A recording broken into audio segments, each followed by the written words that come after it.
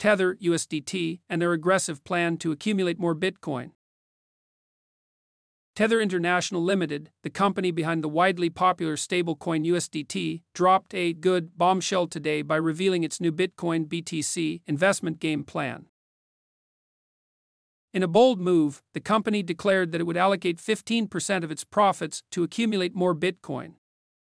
They're not messing around when it comes to their reserve portfolio, which contains precious metals, fiat currencies, treasury bills, money market funds, and crypto. Their most recent independent audit report showed the company with a little over $79 billion in liabilities, but owning almost $82 billion in assets. These Bitcoin buys won't be used to back USDT. On that front, they're over-collateralized.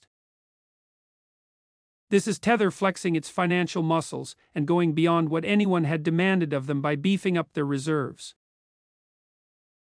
By the end of Q1 2023, Tether already had a cool $1.5 billion worth of Bitcoin stashed away. That's a modest 2% of their reserves, though. Gold clocked in at 4%, while a hefty 85% was chilling in cold hard cash and other assets.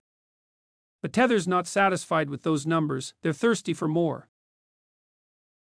Tether also announced that unlike most institutional investors who let other companies store and safeguard their bitcoins, Tether takes the "not your keys, not your Bitcoin" mantra to heart. They'll be handling their own custody. Live crypto news from the global crypto press.